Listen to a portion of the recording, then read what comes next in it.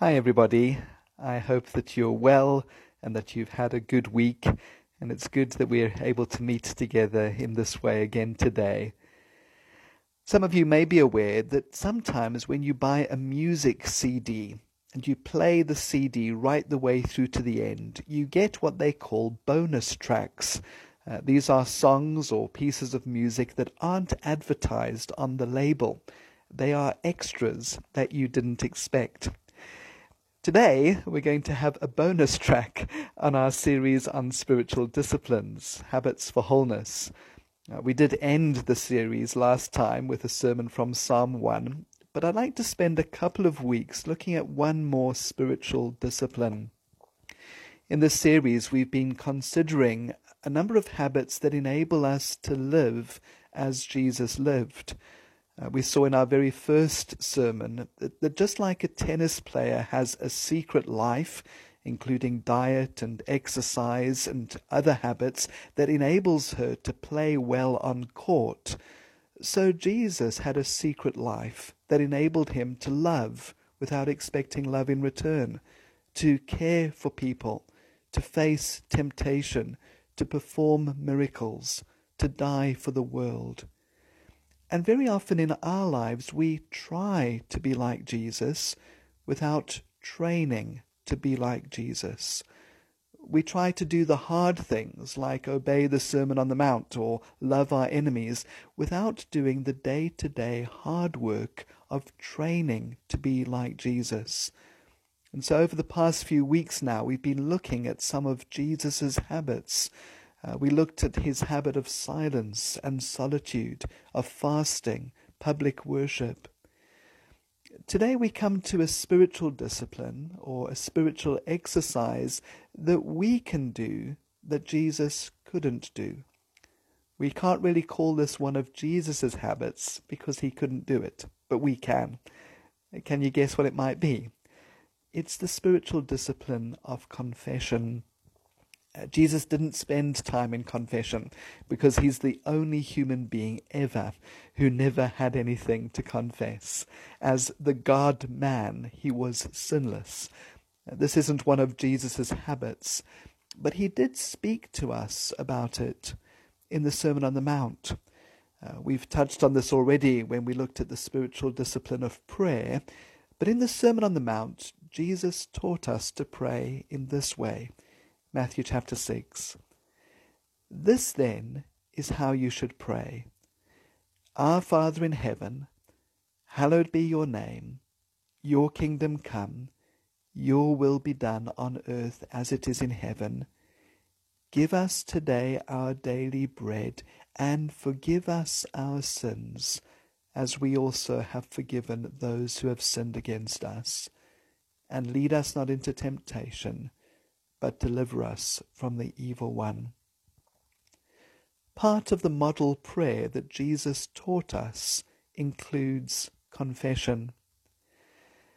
Again, as with so many of the spiritual exercises that we've looked at in this series, confession is not a big part of our world.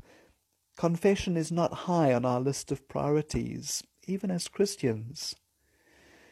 Cornelius Plantinga, the great Christian theologian and philosopher, writes these words in his book, Not the Way It's Supposed to Be.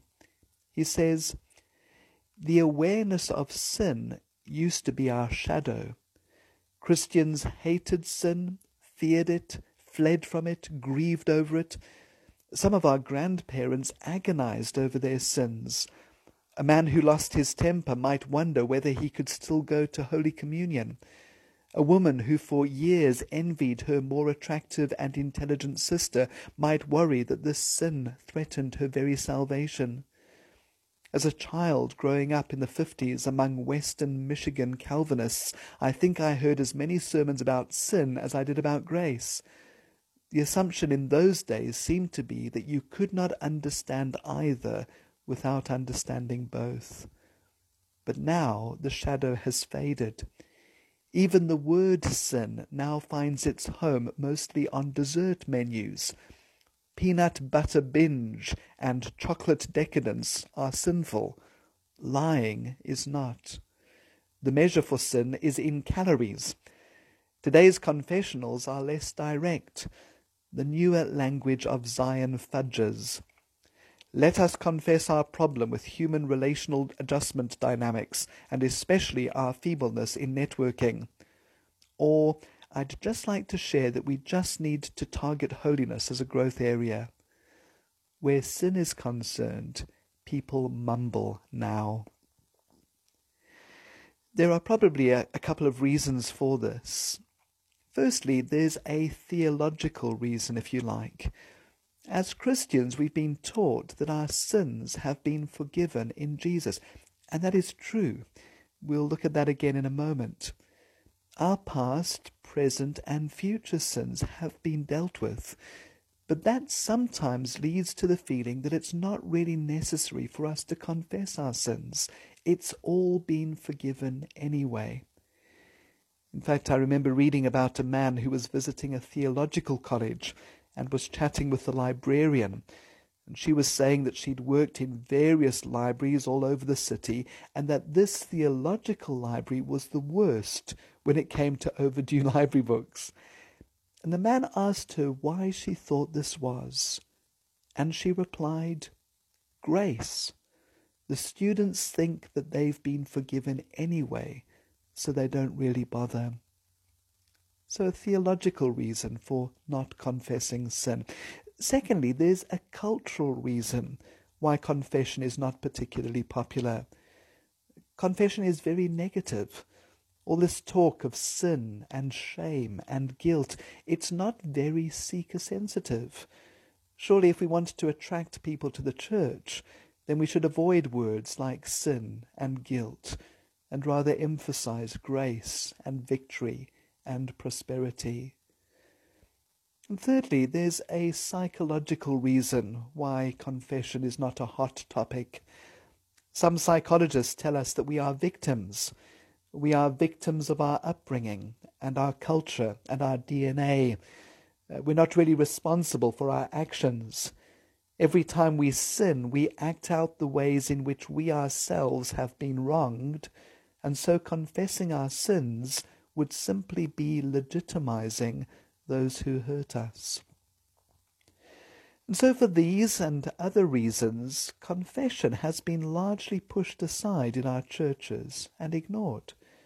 Even within our own congregation, sometimes confession will form part of the pastoral prayer, but not every week. It's not a regular part of our worship, as it is in other church traditions. But Jesus clearly expected us to be involved in regularly confessing our sins.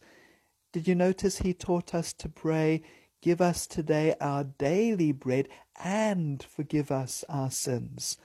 We regularly ask for bread, and we regularly ask for forgiveness.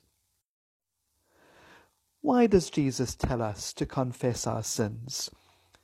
Well, before answering that directly, let me mention two things that we don't do in confession. Firstly, I don't confess my sins in order to inform God about them. When I confess my sins, I'm not telling God something he doesn't know. It's not like that when you're at a family birthday party as an adult and you finally tell your mom that it was you who put worms into Granny's tooth glass when you were a little boy. All these years she wondered who it was, and now she's finally found out.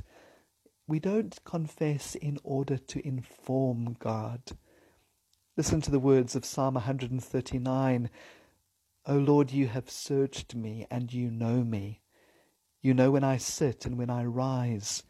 You perceive my thoughts from afar. You discern my going out and my lying down. You're familiar with all my ways.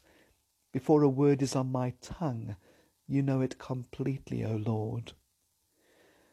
When I confess my sins to God, I'm not telling him anything that he doesn't already know. One of the great confessional prayers of the church begins like this: "Almighty God, to whom all hearts are open, all desires known, and from whom no secrets are hidden, cleanse the thoughts of our hearts by the inspiration of your Holy Spirit, that we may perfectly love you and worthily magnify your holy name. So I don't confess in order to inform. Secondly, I don't confess my sins to implore God to forgive me. I don't confess my sins because forgiveness has to be wrestled out of God. It's not as if God is some angry, judgmental Father who has to be bribed and mollified before he will forgive. Not at all. The psalmist reminds us in Psalm 103, the Lord is compassionate and gracious, slow to anger, abounding in love. The Apostle John tells us in 1 John chapter 4, God is love. And God loved us so much that he sent his Son into the world to die for our sin. John goes on in that same letter to say, this is love, not that we loved God, but that he loved us and sent his Son as an atoning sacrifice for our sins. And what is an atoning sacrifice? Well, Paul tells us in 2 Corinthians chapter 5 that God made Jesus, who had no sin, to be sin for us, so that in him we might become the righteousness of God. Jesus lived a perfect, sinless life. He lived the life I should have lived. He died the death I should die for my sin.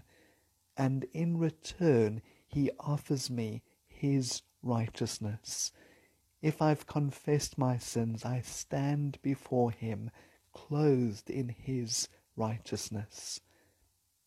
I don't confess my sins because God is reluctant to forgive me. So if I don't confess in order to inform or implore, why then do I confess my sins? Well, firstly, confession liberates me. In Psalm 32, David writes about the relief of confession. And he says this, blessed is the one whose transgressions are forgiven, whose sins are covered. Blessed is the one whose sin the Lord does not count against them, and in whose spirit is no deceit. When I kept silent, my bones wasted away through my groaning all day long. For day and night your hand was heavy upon me. My strength was sapped as in the heat of summer. Then I acknowledged my sin to you, and did not cover up my iniquity. I said, I will confess my transgressions to the Lord, and you forgave the guilt of my sin. Owning up to my sin frees me from the guilt and the shame that so often burdens me and weighs me down. In the movie The Talented Mr. Ripley, one of the characters cannot believe the news that he has just heard that a friend of his has killed someone. And he speaks about this to his other friend, Tom Ripley, who himself is actually the one who has committed the murder. Let me read the conversation to you. I don't believe that letter, do you? Dickie's letter, do you believe it? I don't know what to believe. Can you imagine, though, if he did kill Freddie, what that must be like, just to wake up every morning? I mean, how can you just wake up and be a person, drink your coffee? Well, whatever you do, however terrible, however hurtful, it all makes sense, doesn't it, in your head? You never meet anyone that thinks they're a bad person. I know, but you're still tormented. You must be. You've killed someone. Don't you just take the past and put it in a room in a basement and lock the door and never go in there? That's what I do. All of us have a basement, a place we don't let anyone else go into, and into which we rarely go ourselves, and we expend a great deal of time and effort keeping things in the basement, down in the basement.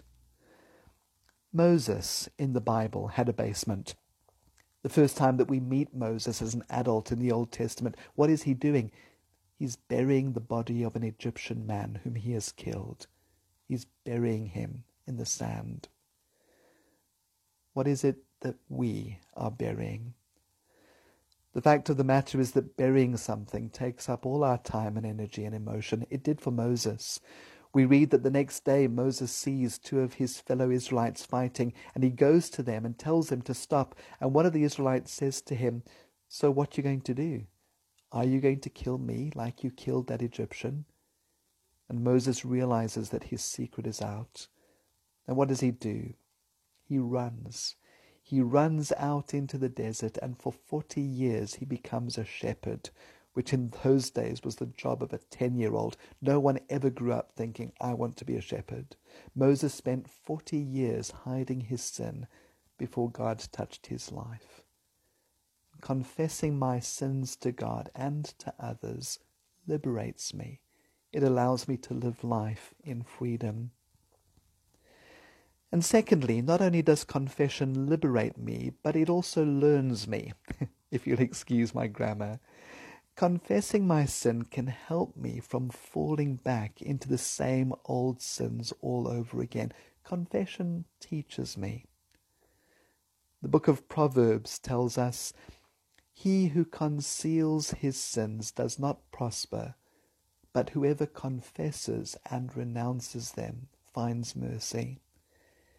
In other words, there's a direct link between prosperous living life well, and confession of sin. Confessing my sins can help me from repeating them if I confess them properly. Which brings us to the question of, how do I confess my sins? What do I need to do? Well, let me suggest a couple of steps. Firstly, there needs to be some preparation. I need to find a quiet place and a quiet time where I can be alone with God. And then I need to ask God to come with me as I look into my heart and into my life. We've already looked at Psalm 139, where the psalmist says, "O Lord, you have searched me and you know me." But then you'll remember that the psalmist ends the psalm by saying to God, "Search me, O God, and know my heart. Test me and know my anxious thoughts. See if there is any offensive way in me, and lead me in the way everlasting." It's important that I ask God to search me. When I go down into the basement of my heart with my little torch, I need to ask God to go with me for two reasons. Number one, my heart is deceitful. God says in Jeremiah chapter 17, "The heart is deceitful above all things and beyond cure. Who can understand it? I, the Lord, search the heart and examine the mind." You see, if I go on this journey of confession by myself, I'll easily justify myself and make excuses for myself. I'll be like those in the book of Isaiah who call evil good and good evil, who put darkness for light and light for darkness. And so I need God to go with me. But secondly, I need to take God with me on this journey of confession, because if I go into the basement alone, I may be overwhelmed by my sins. I will be weighed down by too much blame and guilt and shame. So firstly, preparation. Secondly, I need to examine my heart with God. I read recently about a pastor who each evening at about 9 o'clock in the evening would go outside to his basketball hoop and would shoot hoops for about half an hour. And what he did during that time was just to reflect back over the day. He'd just think back about what took place over that day. And yes, there would be sin there. An angry word, a moment of lust, a failed opportunity to encourage someone. But there would also be good, a small act of obedience, a quiet prayer that was truly meaningful, a word that was fitly spoken. At the end of each day, we need to look back over the day and remember both the good and the bad. Maybe we could use the Lord's Prayer as a way of confessing, or maybe use the 10 Commandments as a guide. Just each day, look back and thank God for the times we have obeyed him, and ask his forgiveness for the times where we haven't obeyed him, where we haven't walked with the Spirit. And when we examine our hearts, there are probably two questions that we should ask. The first question is, what happened? And I think it's important to get specific. Sometimes by generalizing things, we lessen their meaning. So on the opposite end of the prayer scale, we sometimes pray, Lord, thank you for all your wonderful gifts. And in fact, in doing that, we actually end up thanking him for nothing. In the same way, praying, sorry for all that I've done this week, doesn't get to the heart of it. We need to be more specific. Lord, my boss asked me where I was at 2:00 and I said I was with a client, but actually I'd forgotten about the meeting. And then secondly, I need to ask the question, not just what happened, but why did it happen? Often we sin because we're trying to meet legitimate needs in illegitimate ways. And if I examine why it happened, that can sometimes prevent me from doing the same thing again. Thirdly, confession needs to include a new feeling. In other words, I need to feel remorse over my sin. And there's something very important here. Many people, when they think of sin at all, think of it in terms of a law that has been broken. But we'll never really make progress in our battle against sin if we think of it in legal terms. We have to think of our sin in terms of a relationship that has been broken. Stephen Charnock was a British pastor who lived in London in the 1600s, and he spoke about the difference between taking your sin to Mount Sinai, where you see sin as a broken law and where you feel upset about the consequences, and taking your sin to Mount Calvary, to the cross, where you see what effect it had on God. Let me read to you what he said. A legally convicted person cries out, I have exasperated a power that is as the roaring of a lion. I have provoked one that is the sovereign Lord of heaven, and whose word can tear up the foundation of the world. But an evangelically convinced person cries, I have incensed the goodness that is like the dropping of a dew. I have offended a God that had his hand stretched out to me as a friend. My heart must be made of marble. My heart must be made of iron to throw his blood in his face. Perhaps we may need to pray, God, help me to feel sorry about this. Allow me to feel just a little bit how you feel about this sin. The Apostle Paul speaks about two kinds of sorrow in the book of 2 Corinthians, where he writes, Godly sorrow brings repentance that leads to salvation and leaves no regret, but worldly sorrow brings death. Worldly sorrow would include being sorry for being found out, or excessive guilt. Instead of giving life, it leads to death. But godly sorrow is an appropriate emotional response to what we've done. It leads us to seek restitution and reconciliation with God. It leads us to change and to grow. It leads us to grace. That leads to the fourth aspect of confession, and that is a new resolve not to do the same thing again. A resolve to make right the wrong that I've done.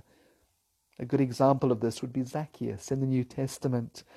We read that Zacchaeus stood up and said to the Lord, Look, Lord, here and now I give half my possessions to the poor, and if I've cheated anybody out of anything, I will pay back 4 times the amount. And finally then, confession includes a new hope. When we think of the word confession, we probably picture somebody looking sad and upset, kneeling in sorrow.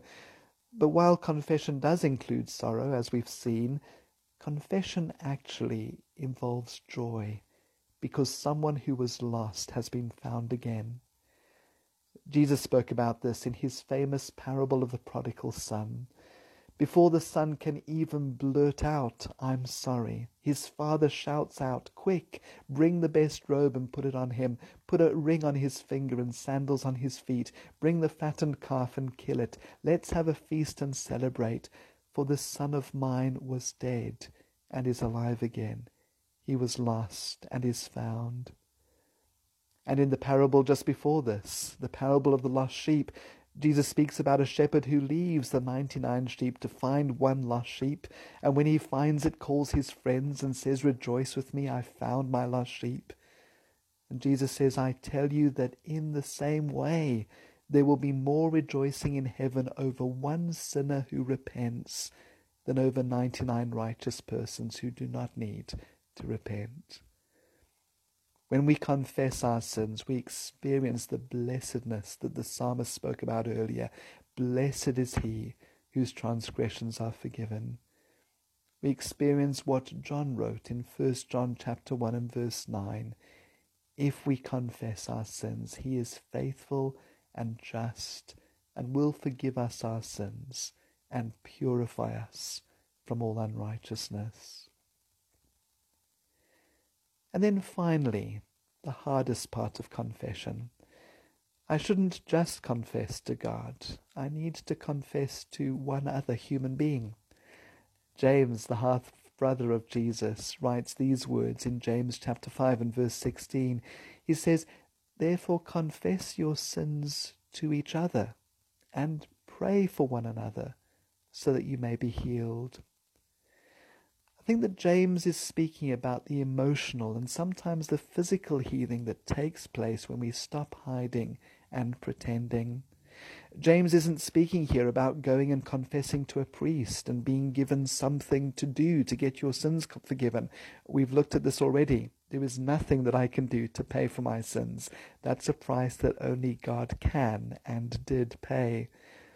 James is speaking here about something that the Alcoholics Anonymous movement knows and understands. Step 5 of their program. We admitted to God, to ourselves, and to another human being the exact nature of our wrongs. We've seen already that confession liberates us from the burden of hiding and pretending. There is another person who knows the worst about me, but loves me and supports me and encourages me and holds me accountable. Now, we should probably be careful here. It's not appropriate to tell everyone and anyone everything that is going on in our lives. It would be great if that could happen, but sometimes people aren't trustworthy. You need to find yourself a mature, maybe older Christian man or woman that you can share your heart with. Did you notice that the Lord's Prayer is in a group context? It's not an individual prayer, it's a corporate prayer. Our Father who art in heaven, forgive us our sins. In saying those words, we recognize that we're a community of sinners. We stop pretending in front of each other and we come before God and confess. So often our churches maintain a conspiracy of silence, where I don't ask you any difficult questions and you don't ask me any difficult questions, and so we all struggle along in fear and guilt and loneliness. It would be much better if every morning when we came into church we went around in a big circle and introduced ourselves by saying, "Hi, my name's Andrew, and I'm a sinner." There's a very wonderful scene in the movie The Mission. I'm not sure how many of you have seen that movie. It's a very powerful movie in its own right. But there's one particular scene that shows a picture of confession and forgiveness. I'll try and attach the movie scene to our WhatsApp. And if you're not on the WhatsApp group, go to YouTube and search for The Mission Armor scene, and you'll see the scene that I'm referring to. One of the characters in the movie is a man called Rodrigo Mendoza, played by Robert De Niro. Mendoza is a mercenary and a slave trader. The movie is set in South America, and Mendoza is the man who goes above the waterfalls to kidnap the local Guarani Indians, men, women, and children, and sell them into slavery. He's a hard man. And early in the movie, he also becomes a murderer. He discovered that his brother had fallen in love with his fiancée, and so he has a sword fight with him and kills him. And because it's a duel, the law can't touch him. And he is consumed by guilt. He is overwhelmed by it. And a Jesuit priest, Father Gabriel, played by Jeremy Irons, goes and talks with him. Father Gabriel has been working with the tribes above the falls, the very place where Mendoza has been kidnapping people from, and he invites Mendoza to come and work with him at the mission above the falls. And somehow Mendoza decides to come, but he takes all of his equipment, all his armor and swords that he's used as a mercenary, he makes them into a huge bundle, and he drags them with him on his way up to the mission. It's a treacherous path that involves them climbing up waterfalls. Several times Mendoza climbs a huge hill only to slip in the mud and have his bundle drag him all the way back down again. As the men are tied together, sometimes Mendoza's burden even endangers their lives as he slips and flounders. You see him struggling all the way up these massive waterfalls. Finally, they make it to the top of the falls, where the tribe has their village, and all the members of the tribe are thrilled to see the missionaries as they appear over the top of the ridge. There's great rejoicing until they see Mendoza, their enemy. They recoil in fear and hatred. One of the tribesmen runs to Mendoza, who is kneeling in the mud, and places a knife to his neck, shouting at him. He speaks to Father Gabriel, asking why Mendoza is there. We can't understand him exactly because he's speaking his native language, but we do understand what happens next. Father Gabriel explains that he has come to serve them. The tribesman moves his knife from Mendoza's neck to the rope that holds his burden. He cuts the rope, and the burden goes crashing all the long way back down the falls.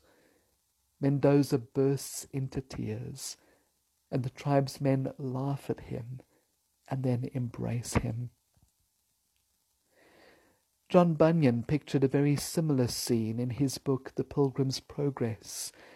There the lead character, Christian, approaches the cross and loses his burden. Let me read to you how Bunyan describes it. So I saw in my dream that just as Christian came up with the cross, his burden loosed from off his shoulders and fell from off his back and began to tumble, and so continued to do so till it came to the mouth of the sepulchre, where it fell in, and I saw it no more. Have you experienced that in your life? Perhaps even today, for the very first time, you could come to God and ask his forgiveness through Jesus Christ. Just coming back to Moses for a moment. We mentioned him earlier in the sermon. Much later in the book of Exodus, Moses stands in front of the people of Israel and he interprets the thunder of God. And one of the things he is free now to speak to the nation is these words, "Thou shalt not kill." All of the shame, all of the hiddenness, all of the guilt, Moses could leave that behind and move forward. May God give us the grace to do that in our own lives this week. Amen.